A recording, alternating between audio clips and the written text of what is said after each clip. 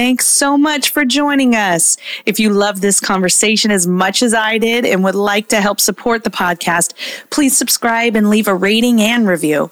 To stay up to date with The Unstoppable Singer and get all the behind the scenes content, you can follow me on Instagram at Unstoppable Singer. And while you're there, please share this episode on your Instagram stories and tag me at Unstoppable Singer. Once again, I'm Danielle Tucker, a professional singer and vocal coach. I've spent the last 25 years crafting a successful career for myself in the music industry and showing other aspiring singers how to do the same. The world needs your voice now more than ever. So get out there and create an unstoppable career.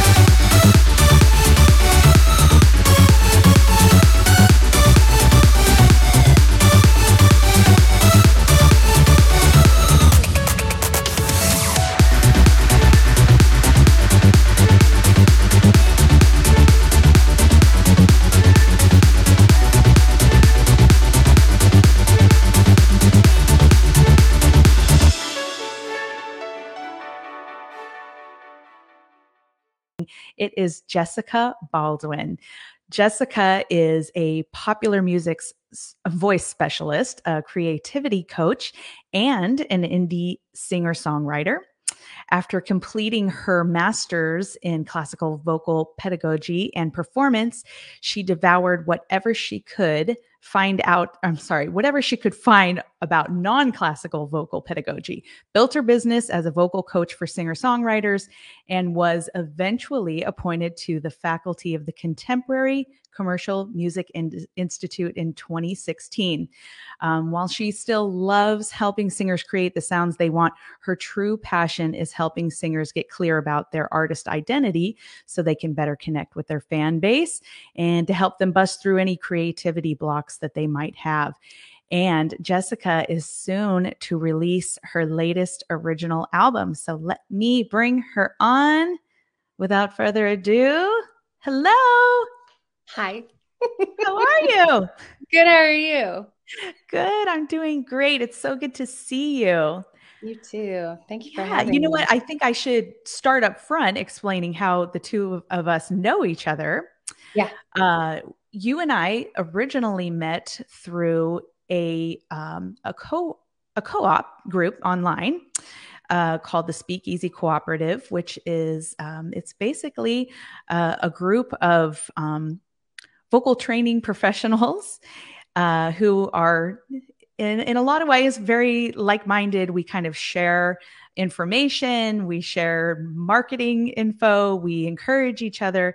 It's just a really incredible group, right? Yeah, absolutely.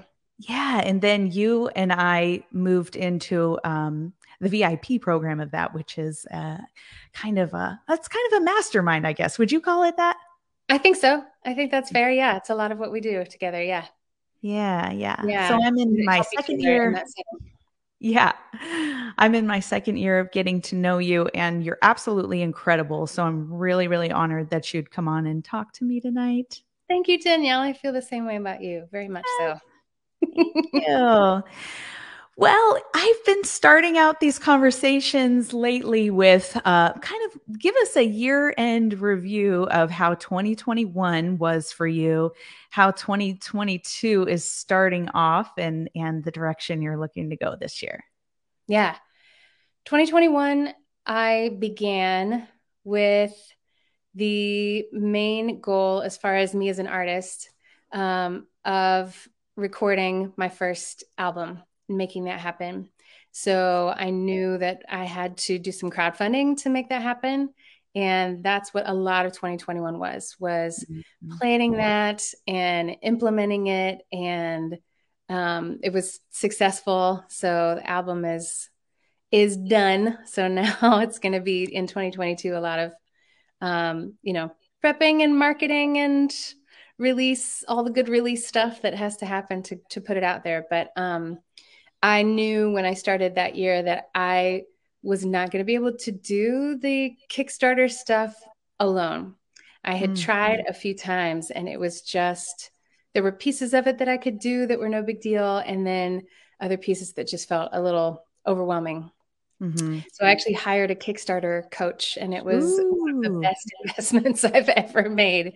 It was so Wow. helpful. Their name is Laser Milena Weber, and they actually have a great book through Berkeley Press about crowdfunding and a fantastic podcast called Fan Funded. And Okay. then they do consulting as well for people who are doing Kickstarters. They run with their sibling at least one huge Kickstarter a year that does incredibly well. It's a huge part of how they tour, and they just bring all this knowledge to the table about how to make it work because they've done so many. They get it's a pattern. There's the stuff that consistently works, and that's what they teach. So it was a great investment and still a ton of work. Like, even though I had that help and guidance, that was one of the hardest things I've ever done, was to put together that Kickstarter campaign, to plan it, to do all of the things leading up to the actual campaign itself. In addition to running it, and a tour, a small tour kind of went along with that as part of it, and making that happen. So once I got to the actual album making part, it felt like smooth sailing. Yeah. It was The fun part. yeah, exactly. I produced the album, and so I got to take the songs and do production, which was so fun. I love that part of the process, and then get into the studio and make it happen. And so that was a big part of what made 2021 really great for me. Mm-hmm. I mean, it was incredibly hard, but I knew, I was like, this has to happen. I have to make this happen this year. And so it was very rewarding. The challenges were very worth it. Yeah. So I'm excited to get it out to the world, because I love what we've got. I'm pretty excited. And everybody who made it happen did such great work. And it's really, really exciting. Yeah. And then my teaching stuff, which you've heard me talk about more in the VIP group, but 2021 started in a different place. Well, it ended in a different place than I expected in terms of what I decided to do with my teaching coaching business. And 2021 was a kind of a process of discovering that the creativity coaching aspect of what I do, which, number one, I hadn't realized was its own, like, it needed its own label, and was a thing that I had been doing and just didn't know that was the label for it. That I really wanted to embrace that and lean into it a lot. It is part of what I do that brings me just incredible joy, that sometimes means I do singing with people, but often does not. Often it's a lot of coaching conversation around what it is that's getting in people's way in terms of how they want to be in the world, and how they are able or not able to show up in the ways that they want to. So like, my business name changed even, as the year went on, because I was like, oh, that's not really the right, voice studio isn't the right title for what I do. Artist coaching is a more appropriate word for what's happening. So the business name changed. I changed the focus of what I was putting out in terms of social media and blogs and stuff like that. And so my clientele started to shift somewhat in terms of what they were looking for. And once I named it for the people I was working with, they were like, oh yeah, that is definitely what you do. And it is so helpful to me. And I'm so glad that now we know now I know how to talk about that to other people when I'm recommending what you do to others.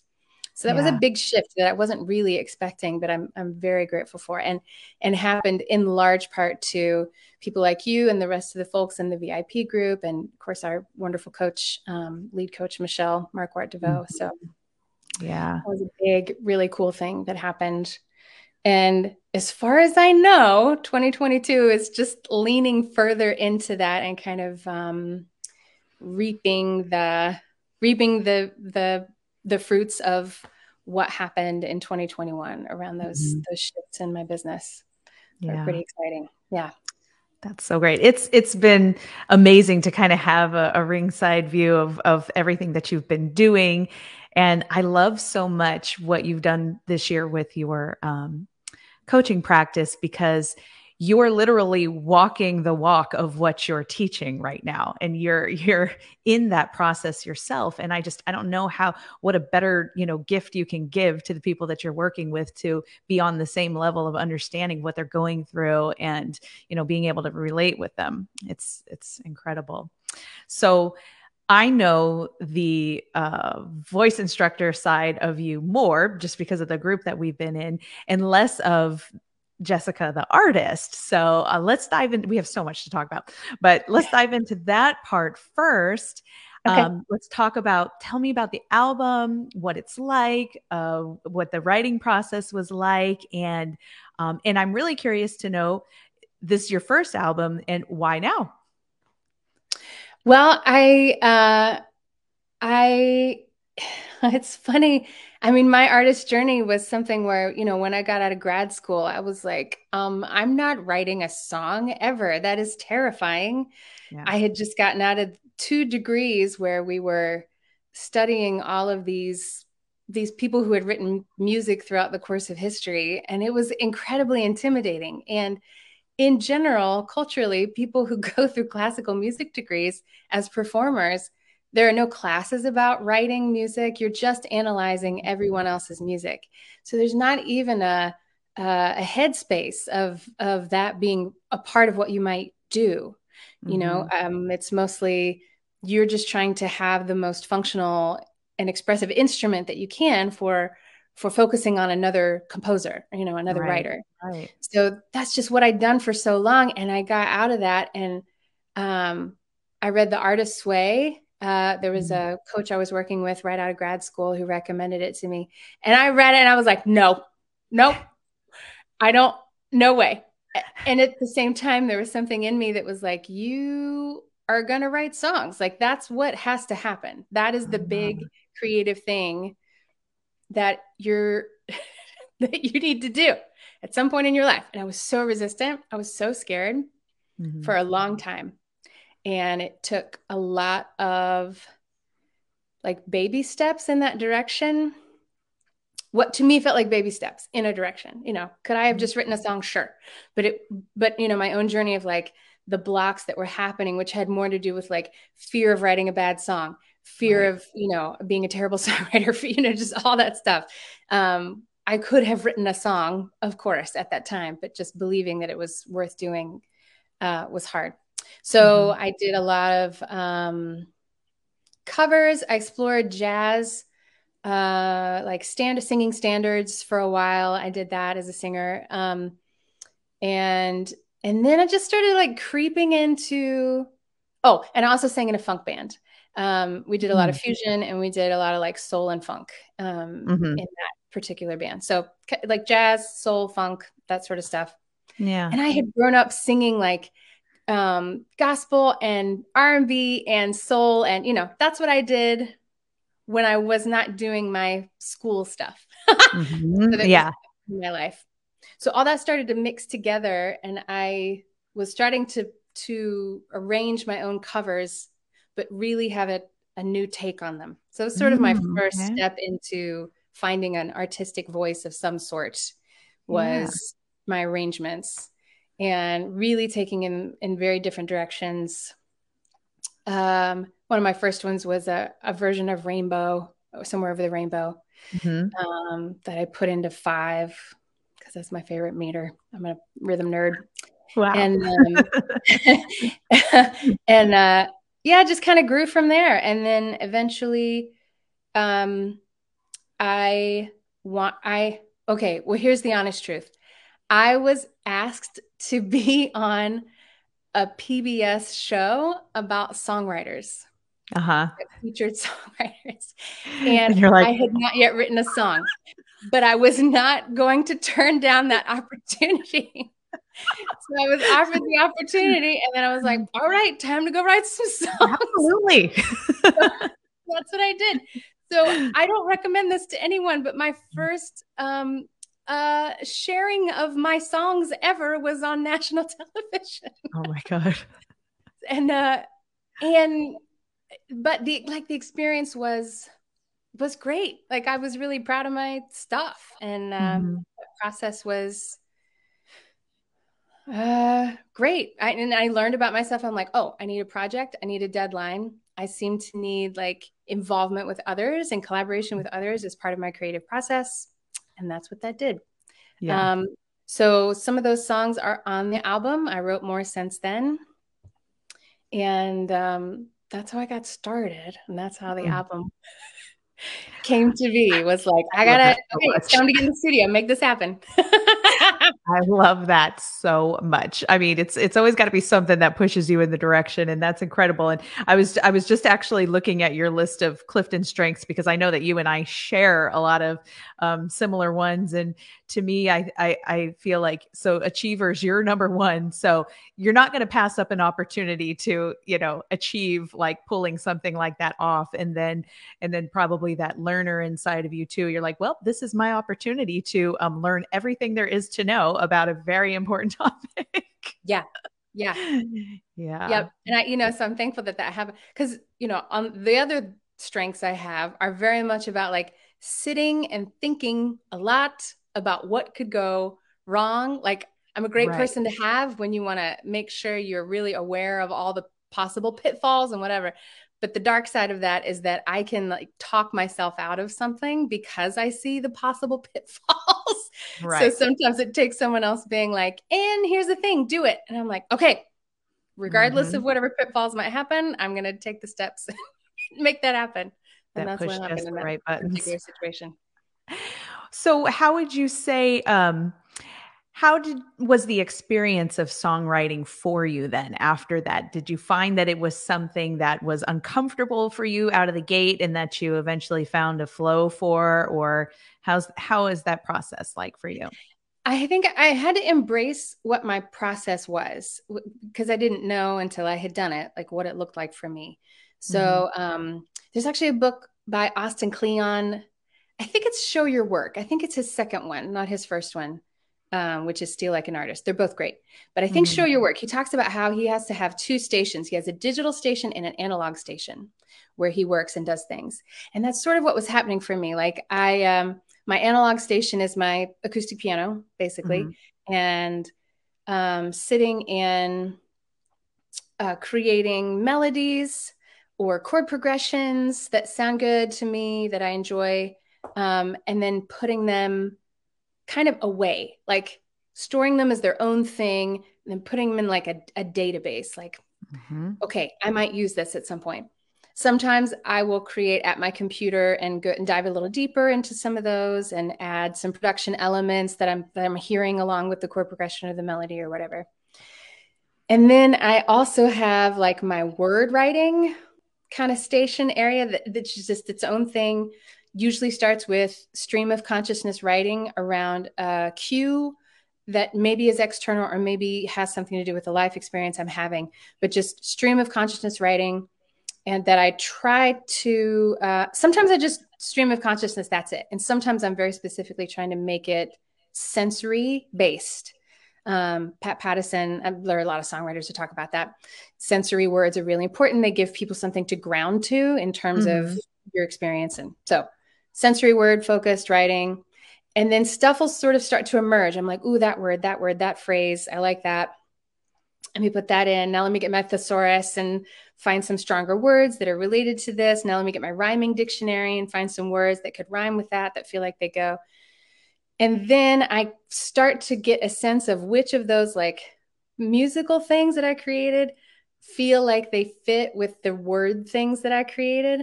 And Yeah. then those puzzle pieces come together. And then it's just sort of a continual puzzle. So, I mean, that's really how my process feels like, is like a puzzle that's Yeah. sort of this analog spaces where I'm doing things and then some digital spaces where I do things. And then it's just sort of like starts to come together over time. It is in no way like these people who sit down and there's just sort of this flow of stuff that comes through them. That is not how I work. This, I am envious, admittedly, that is Hmm. how some people could put their stuff together, but that's just not how I work. And I think for a while I thought because I couldn't do that, that's how you were supposed to write, that's what it meant to be a good writer. Right. But then I started to look at other writers. And I'm like, no, there's a bajillion ways to do this. Like in the classical world, it's the difference between a Mozart who has no like scratch outs or mistakes on any of his manuscripts. He just sort of like wrote, it just came to him. We wrote it down. That was it. Where Haydn has scratches all over the place and like reworked things and whatever. I'm a Haydn.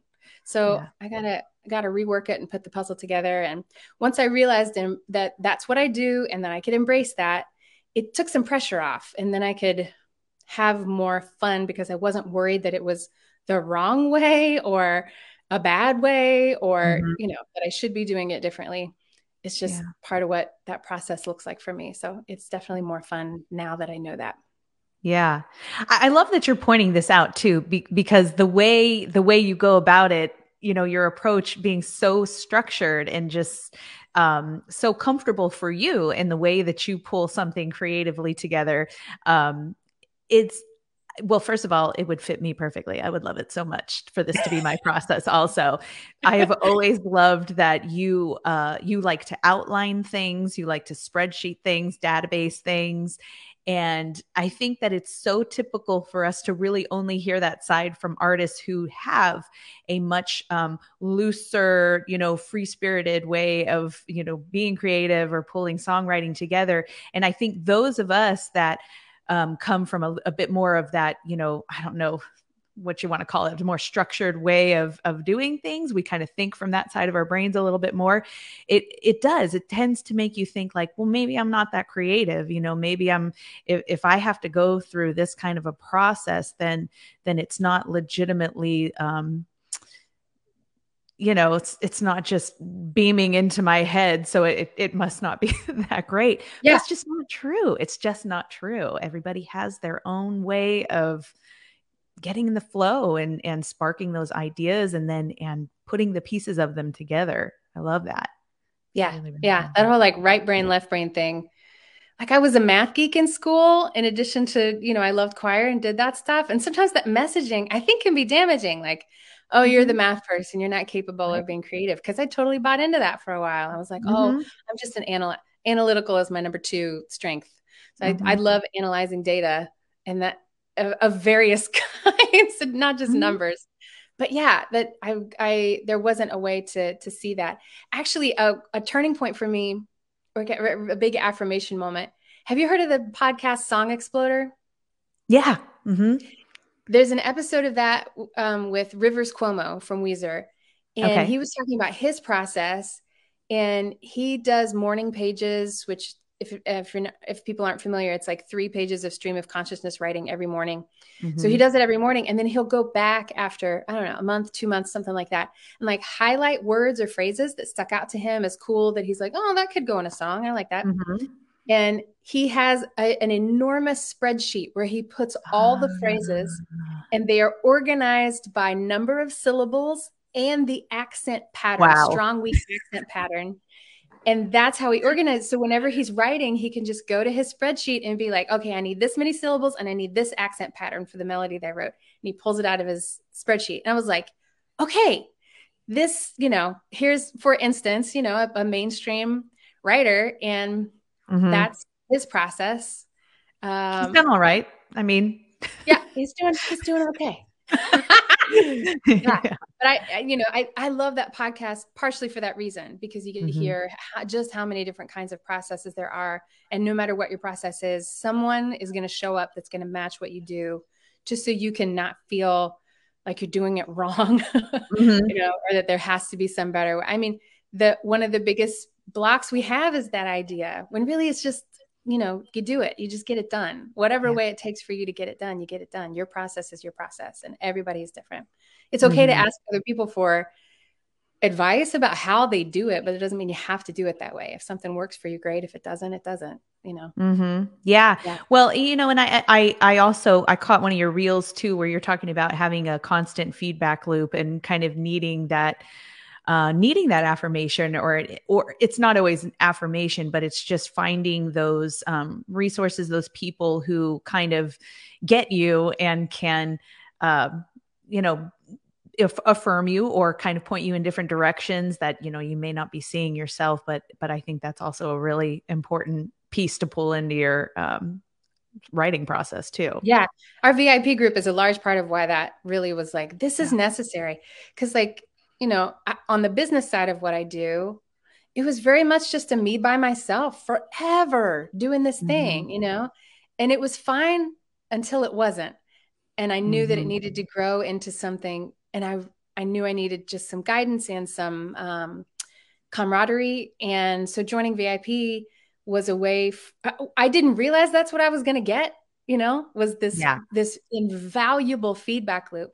But for me to like try different things out, try different copy out, try different, and then bring it to the group. And the group could be like, okay, that aligns, but that's not, like, it didn't matter. I could work so hard at being as clear as I felt like I could be.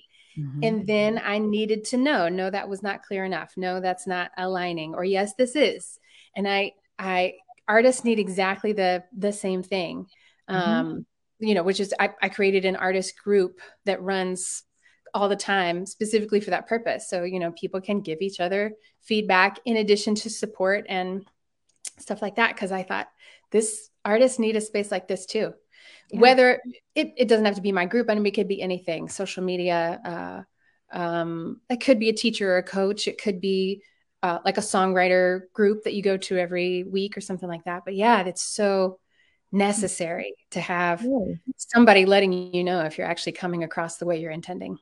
Yeah, you need to know how people are experiencing your music, and then once you gather that data, it's up to you what you're going to do with that and how it's going to influence what it is that you're writing. But yeah, you need to know how's it falling, and how are people experiencing that. So yeah, that's a great piece.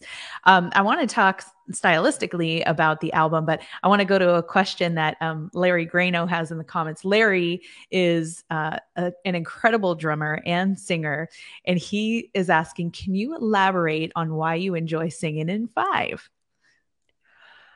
I don't know what it is about 5, but it feels like joy to me. There's something about that meter that it's like, it feels like it has the sway of a 6, which that like sway is something we tend to do when we're feeling really happy in a song, but it's just a little off. So it's just got this fun, I don't know what it is. It's like that sway of a 6, but with a little like hop of syncopation in it. And it's just one of my favorite feels. And I don't know when that happened. Like, I don't, did we ever do anything in 5? I think we did Deck the Halls in 7 or something when I was in choir in high school, but it wasn't a ton of odd metered stuff. But I was in a relationship with a drummer for a while who just was like odd meters everywhere. So I was very immersed in odd meters for the first time. And I don't know, I absorbed it, I guess. And like 5 started to feel natural. It didn't feel like I had to think about it or work at it. And just once it went into that place, that was sort of the feeling that it had for me. And I loved it. And I did Rainbows in 5. I did an Alarm Call by Bjork rearrangement in 5. Is there any 5 on the album?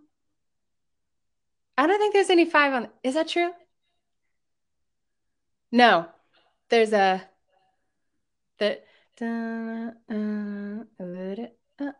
a 7 on the album, but there's no 5. Yeah, I don't know. It's fun. I like, it gives my rhythm brain some excitement, I guess. I don't need that all the time.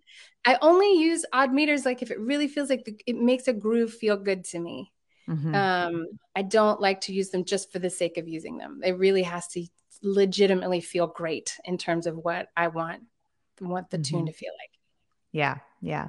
Well, clearly you know what you like, and you're very in tune. You're very in tune with that, which makes for great work. So what could we expect from the album? Just stylistically, how would you describe it? And, what are we going to hear? I think, genre wise, I would say it lives in like indie soul meets chamber pop. Influences that I think you can hear are people like Lara Mvula, Becca Stevens, Sufjan Stevens. And so like a couple of the tunes, you hear a lot of the sort of density of layered density that Sufjan Stevens uses that I really fell in love with and enjoy a lot. Patterns as well from his stuff, which is a Steve Reich influence, and he's one of my influences as well. And then some of the indie soul stuff. There's a tune called The In-Between that has that feel. Actually, I let my executive producer listen to it, and she felt like that one had a little bit of a Sade feel, which is not one of my influences, but that's one of the cool things. You're like, that's crazy that that's what you hear, but that's cool. And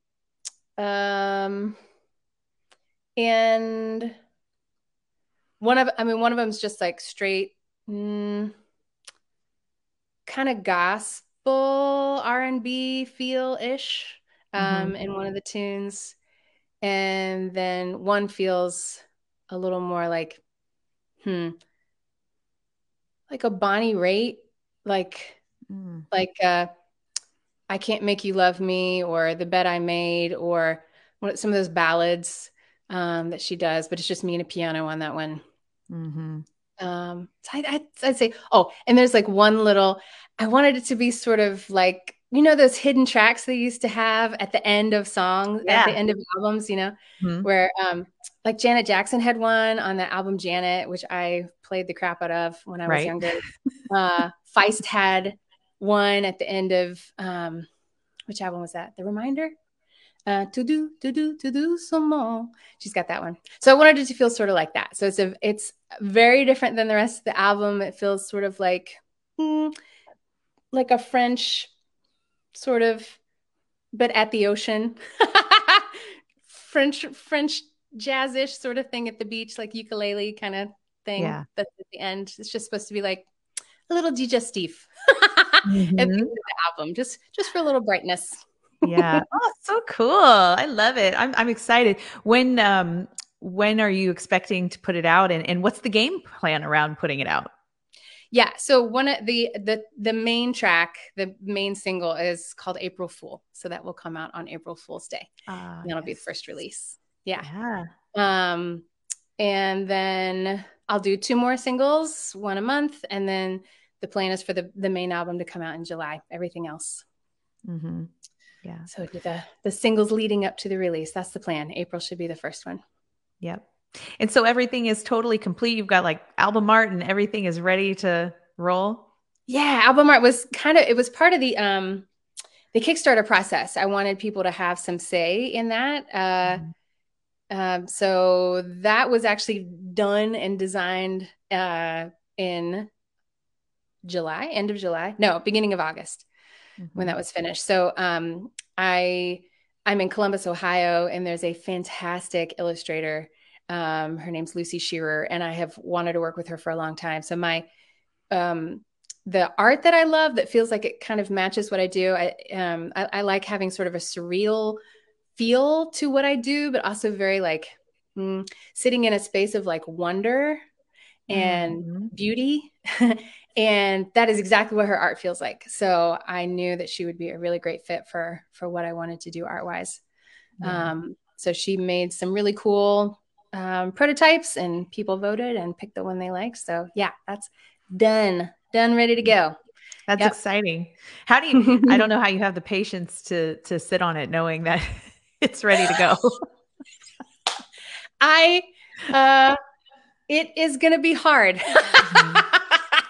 I will say that. I don't want to release things like that, but I know from a business perspective, it's a good idea to like build excitement single by single for about 3 singles and then let the album come out. So I'm being a good girl and doing what the business people tell me to do.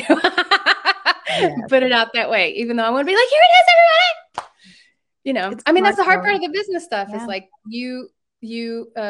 people are giving you that advice because they want more people to listen to more of your stuff. And that's ultimately what I want. So. Right. So yeah. Because most artists learn the unfortunate way after putting out their first album that, you know, they pull it together a certain way and don't quite have the marketing strategy lined up once it's ready to roll. And then you just want to put it out there into the universe, hoping that it's just going to hit and it's going to go viral and everything is just going to fall into place. And it just doesn't happen like that. That's not how it works. So Yeah. you really do have to follow those guidelines as difficult as that might be. That makes me also want to ask about the crowdfunding plan. So you said that you started out with a crowdfunding plan. It wasn't going so great, and then you decided to hire an expert in that area. So, feel free to not give this information, but what kind of goals did you have for the crowdfunding, and what was happening that was not working? So I don't know. So, Clifton Strength Learner, I had, 5 different books, right, that I was reading about how to do crowdfunding well. Yeah. And I was going through various steps and stages of the like preparation planning process. And there would always be these certain things I would get to where I would just get overwhelmed. Social media, for instance, was a thing that would overwhelm me. It is still not my favorite thing to do. I am getting better. I'm learning, getting more comfortable with it. But just like a social media plan, I was like, oh my gosh. And I would shut down, and it was really hard to work through. So I had certain aspects planned, but then I was like, if I can't do the whole plan right, the way this person has put it in this book, I shouldn't do it. Okay. And so that's why I was like, I need a human being who can be realistic about what I can actually throw away and what is actually necessary, where I can be imperfect and still be okay with it. So that was one of the most helpful things about working with Laser, is that they could say, like, as I did the process, they'd be like, you are doing so great. Like, star student, blah, blah, blah. And I was like, okay. And then there would be this week where I wouldn't get things done exactly like they were on the plan or the whatever, and would feel so guilty and ashamed and have this fear that the whole thing was falling apart and that it wasn't going to be ready in time for the deadline or whatever. And what I needed was Laser to say, hey, you did this, we can adjust here. You can do that. Don't worry about that. That's no big deal. We've got more time for this. Someone who could just be realistic with me about how to be flexible with the plan, because they had already gone through this process so many times. They knew where flexibility could and could not happen. And that's really what I needed, was someone who knew that well enough. Because I'm one of those people, like, you put a guide out for me, I'm good. Yep. I'm going to feel like I have to do it the way it is, or I'm failing somehow. So that's really what I needed, was someone to really, to let me be less structured. Yeah. So smart. Such a smart move on your part, for sure. And so ultimately, did you meet the goal? Yeah. Yeah. So was the album fully crowdfunded? Yes. Yeah. That's so great. It is so great. Love it. I love it so much. Me too. Yeah. So if you were to give the listeners, maybe like one golden nugget that you took away from everything that you learned during your crowdfunding process, what would be one thing that might not be obvious, maybe?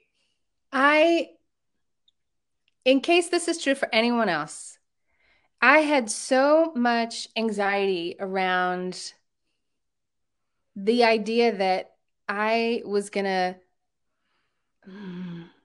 like let people down, I guess, by not doing this perfectly. Oh yeah. Or by not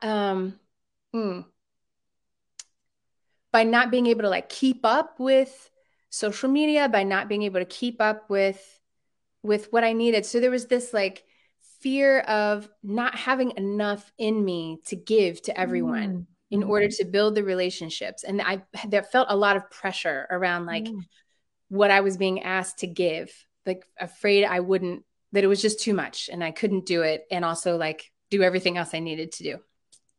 What I was not ready for was that every time I gave, what was given back in return from the people who were following and supporting me. Mm-hmm. So this fear that it was all about just like giving and giving and giving of myself in terms of like content or presence or whatever, that there's a giving back that feeds that, that like nurtures that and puts back into the well that I was not prepared for. Wow. And like, I was not prepared for the sense of like relationship and care and help that people genuinely wanted to give once I made the step to ask for help and to also put myself out there. And it's just like basic relationship stuff. But because that was something I hadn't experienced in that way, just in life, quite like that, I had a lot of fear around it. And it was such a rewarding and beautiful process and taught me so much about what it's like to be an artist and to have a relationship with the people who want to support you. That it really is this mutual giving of connection. And it was really cool. And I'm so glad I did the Kickstarter as a part of the album process, because it built and strengthened relationships with people who want to support me in a way that would not have happened if I had just tried to do the album all by myself. Right. There would have been none of that relationship building process. So it was just really powerful and awesome to experience that as a part of creating my music, knowing very specific people who are out there supporting and wanting to help that music happen.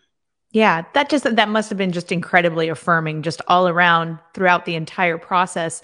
I mean, what a feeling it is to, it's one thing when people tell you, oh, you're so good and I love what you do and everything.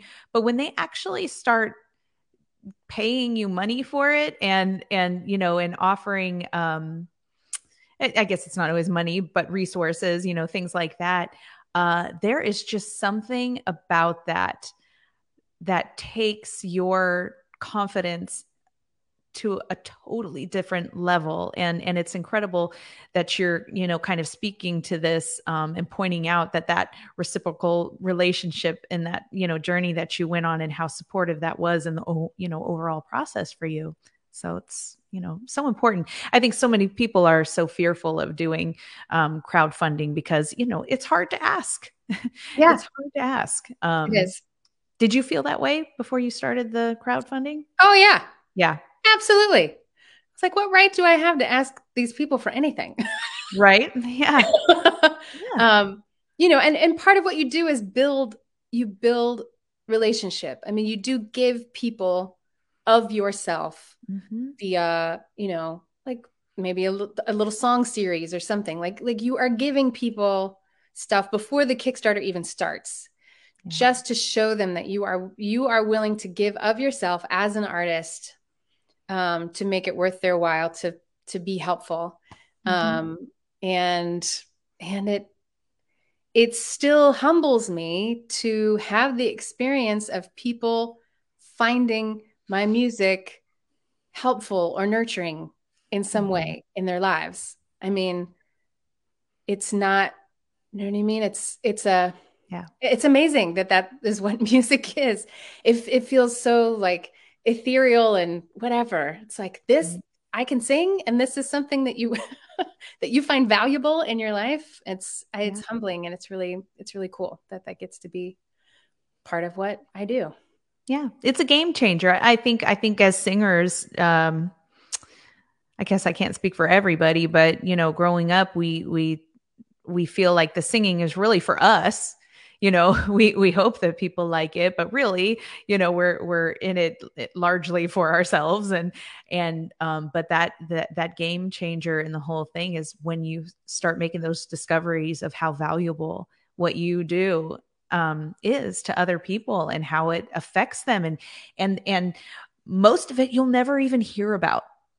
but what a gift for you to be able to go through that process and kind of hear it firsthand and get that experience. That is really, really cool. Yeah.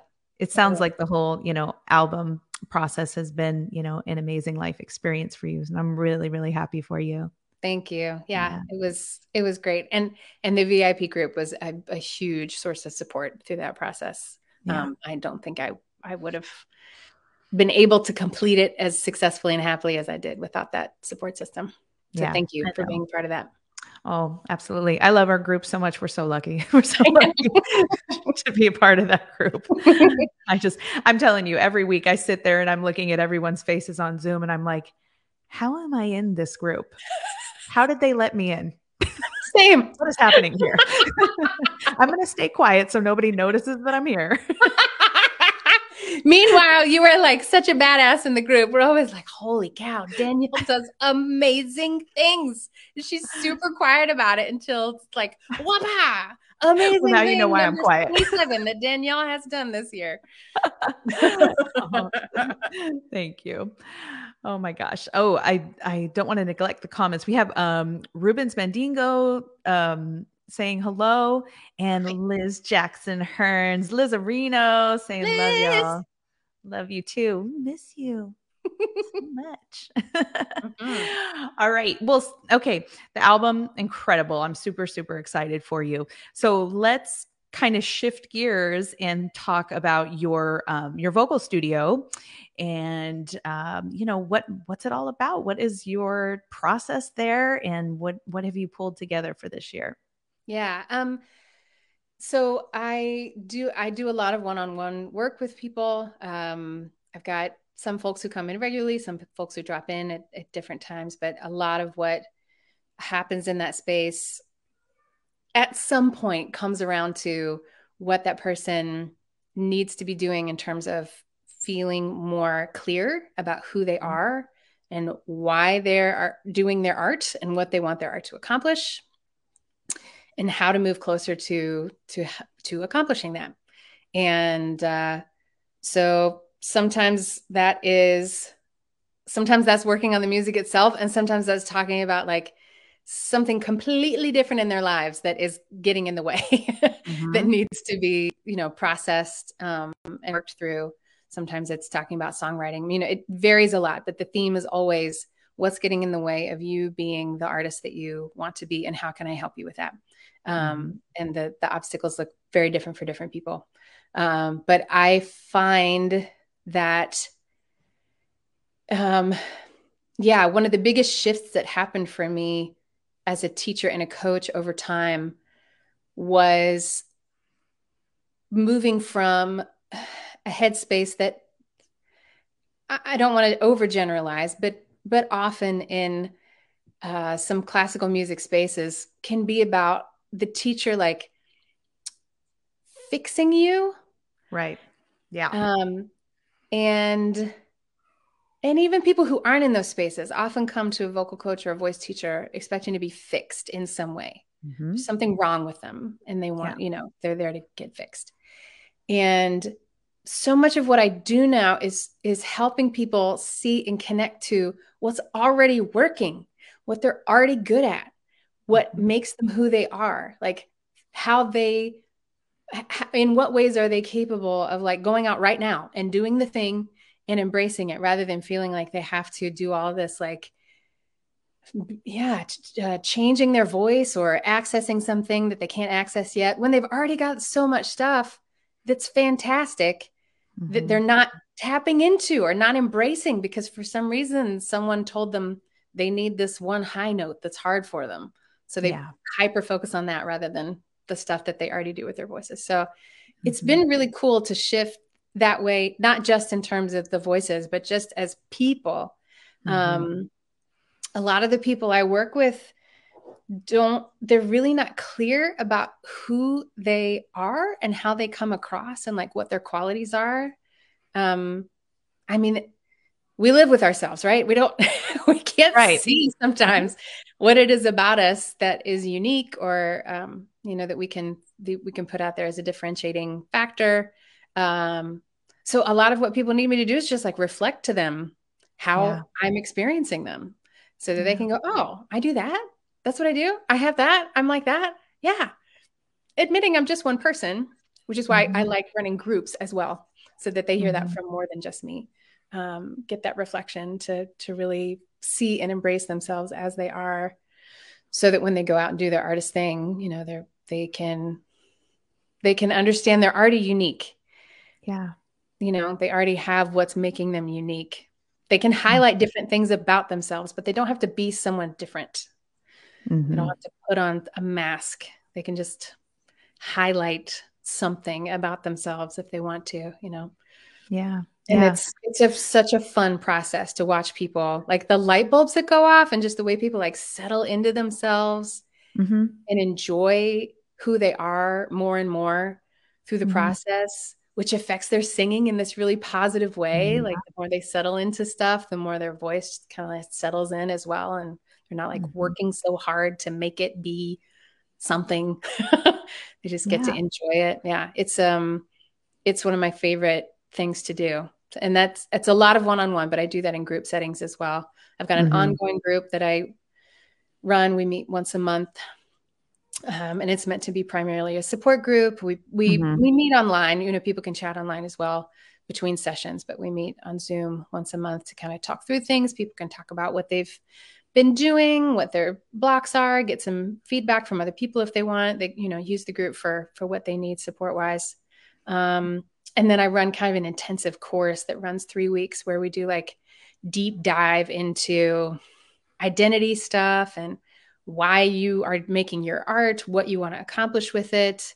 And then you get in that intense space with some other people, some feedback. You do a project that represents the things that you've discovered about yourself and what you want to do. And then you get feedback and support from other people. And I could not have imagined how transformative that was going to be for the people in the group, but it has been one of the cool, I did four of those last year. And my good friend and colleague, Julie Dean, does those with me. We run them together, and man, the stuff that people experienced in those groups was really affirming. In terms of, so one of my strengths is individualization. Is that in your top 10 too? No. And for people who don't know, that means that, you know, one of the things you're good at is like seeing what makes people different and being able to point that out for them. And that's something for Julie too. And that group was like letting that strength just go into hyper mode. And it was so fun to get to use that. So the group was just as fun for me too. I was like, woo, this is one of those like great experiences for both the client and me, where I feel like everything's lining up in this way that is just fun, you know, makes you feel like you're driving a Ferrari or something. Right. When you run something that works that way. With that being one of your strengths too, it's such a unique offering for you. You know, it's not something that not every vocal coach can offer something like that. And I love that you have, you know, that you've discovered that this is what you really have to offer in this space, because it is so vitally needed. I can honestly say that looking back, you know, when I began my vocal work, you know, as a kid, I wish I'd had somebody like you in my life, because to me, it was such a technical thing, you know, that you had to go to training to learn all the technical aspects of it. But then I secretly lived in my head for years thinking, I know what I like when I know what I like to listen to. I know there are certain, there's things that I like visually about certain artists. Certain artists make me feel a certain way, but I have no idea who I am. And I have no idea what is unique about what I do. And to live in your head secretly. And I know I'm not alone talking to you. You know, I know I'm not alone. And there are so many artists out there like that are just kind of have a huge roadblock in front of them, because they may technically be, you know, really good musicians, but being in that place of not really solidly knowing in your guts, who you really are as an artist and what you are bringing to the world, can hold up years of potential albums that could have been put out. Who knows? Who knows how things could have been different. So yeah, I hope that singers, artists that are listening now are really taking that to heart, that there are people out there that specialize in this kind of work. And, Jess is an amazing example of this, and I highly recommend. I mean, you definitely, you're incredible. Thank you. But it's just, I think so many people don't really understand why to go to a coach, right? In this day and age, we can look everything up. We can Google everything. We can look everything up on YouTube for free. And I think a lot of people think that that's, a valid way to go. And while there is great material out there, don't get me wrong. You can do it all on your own, but what a painful, long, drawn out process. You can figure it all out. I listened to this podcast today that was just perfectly timed for our conversation here. It was Rob Dial, and he was talking about, why you go with an expert to help you with certain things. It's like going to the grocery store for peanut butter and going up and down every single aisle looking for peanut butter, and looking from side to side, and just, how long of a process that can take with how many, components are in a grocery store, right? When you can literally walk through the door, find someone working at the grocery store and just say, "Hey, where's the peanut butter?" And, get in and out of there in like 5 minutes, right? Yeah. Very similar, to working with a coach where, it's, why go through the heartache, when you really can bring someone into your life who can just get you there a lot faster and make it a lot more meaningful. Yeah, it's so true. And, a lot of my work, so I came to it partially because I had been in this world where technical stuff was so emphasized. Mm-hmm. And once I decided I was going to move out of classical world and work with people who sang different kinds of popular music styles, I realized I'm like, there's no one technique that's the right technique. Like, that doesn't exist. Mm-hmm. Everybody's technique needs are different depending on the music that they're singing, the situation, like what they want their voice to sound like, which means that the very first conversations we have to be having are, what do you want your voice to sound like? Who do you want to be as an artist? Because I can't actually get you to your technical goals until you know what that is. It's like going to the grocery store and coming up to the person and saying, I need something to eat, Yeah. And then the grocery store clerk is like, well, what do you like? What do you want? And you're like, I don't know. Yeah. Right. So the grocery store clerk can be like, well, we've got like, they can offer you some stuff, but eventually you start to figure out, like, I don't like that, or that's not actually me, and that's kind of part of what I'm trying to do, is to help people figure that, do you like peanut butter or do you want sushi? Like, what do you want? Okay, now I can direct you to the sushi. I can direct you to the peanut butter. And then we can make together what it is you're wanting to make. But those questions at some point have to, like, no vocal coach can answer those for you. Right. There's no one who can tell you what that is. Mm-hmm. I can't, even with the work I do, I'm not telling anybody anything. Mm-hmm. I'm helping them discover for themselves who they are and who they want to be and what they want their voice to sound like. I'm just kind of walking alongside, helping them figure stuff out, but I'm still never going to be like, you're this, the end. Mm-hmm. That's not how it works. Everyone has to decide for themselves where they want to go, what they want to do, and empowering people to do that rather than feeling like they have to depend on someone else to tell them all the time. Yeah. Something I want more artists to feel confident in, to have that ability for themselves to own that. Beautiful. That's beautiful. I love it. Over in the comments, we have, Chuck Phillips is here. Hey, Chuck. Chuck is an incredible sax player. He works with the Mighty Untouchables all the time. He says, nice. Another great interview. Thanks, ladies. And Liz Jackson Hearn says, Jess, your work is so amazing.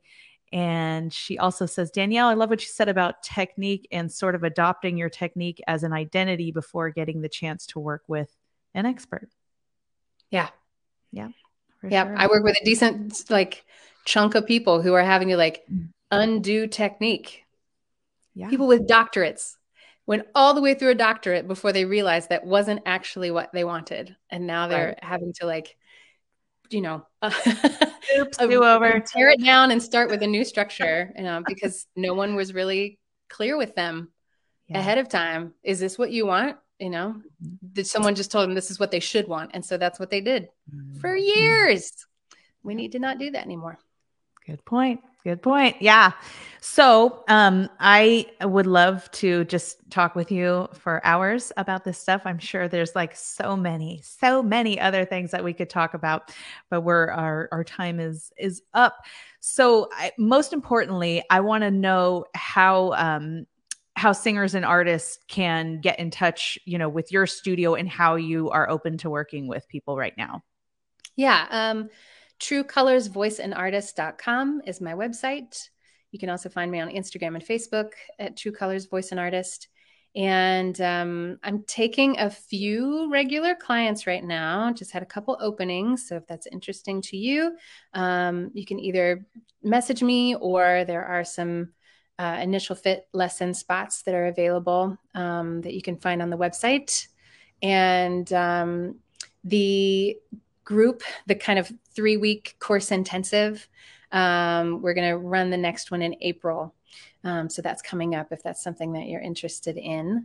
But yeah, you can find information in those places. And if you just need to chat and ask some questions, we can certainly just talk about some things before you make any decisions or move forward with stuff. And that lets me get a chance to get to know you as well. Great. Well, if listening, if this conversation has struck a chord for you, I really do hope that you will reach out to Jess. I can't, say enough good things about her. She is a highly respected professional in our community. So you'd be in very, very good hands. And thank you so much, Danielle. What a gift to be able to be here and share. I appreciate it so much. Yeah. Well, you're just incredible. It was an honor to have you on here. I'm so excited for everything that you have coming up, and just look forward. I always look forward to everything that you've got going on, and just your immaculate organization of spreadsheets. It makes my heart sing. I love it so much. Thank you. And thank you for everything you're doing for the singer community. Thanks so much for joining us. If you love this conversation as much as I did and would like to help support the podcast, please subscribe and leave a rating and review. To stay up to date with The Unstoppable Singer and get all the behind the scenes content, you can follow me on Instagram at Unstoppable Singer. And while you're there, please share this episode on your Instagram stories and tag me at Unstoppable Singer. Once again, I'm Danielle Tucker, a professional singer and vocal coach. I've spent the last 25 years crafting a successful career for myself in the music industry and showing other aspiring singers how to do the same. The world needs your voice now more than ever. So get out there and create an unstoppable career.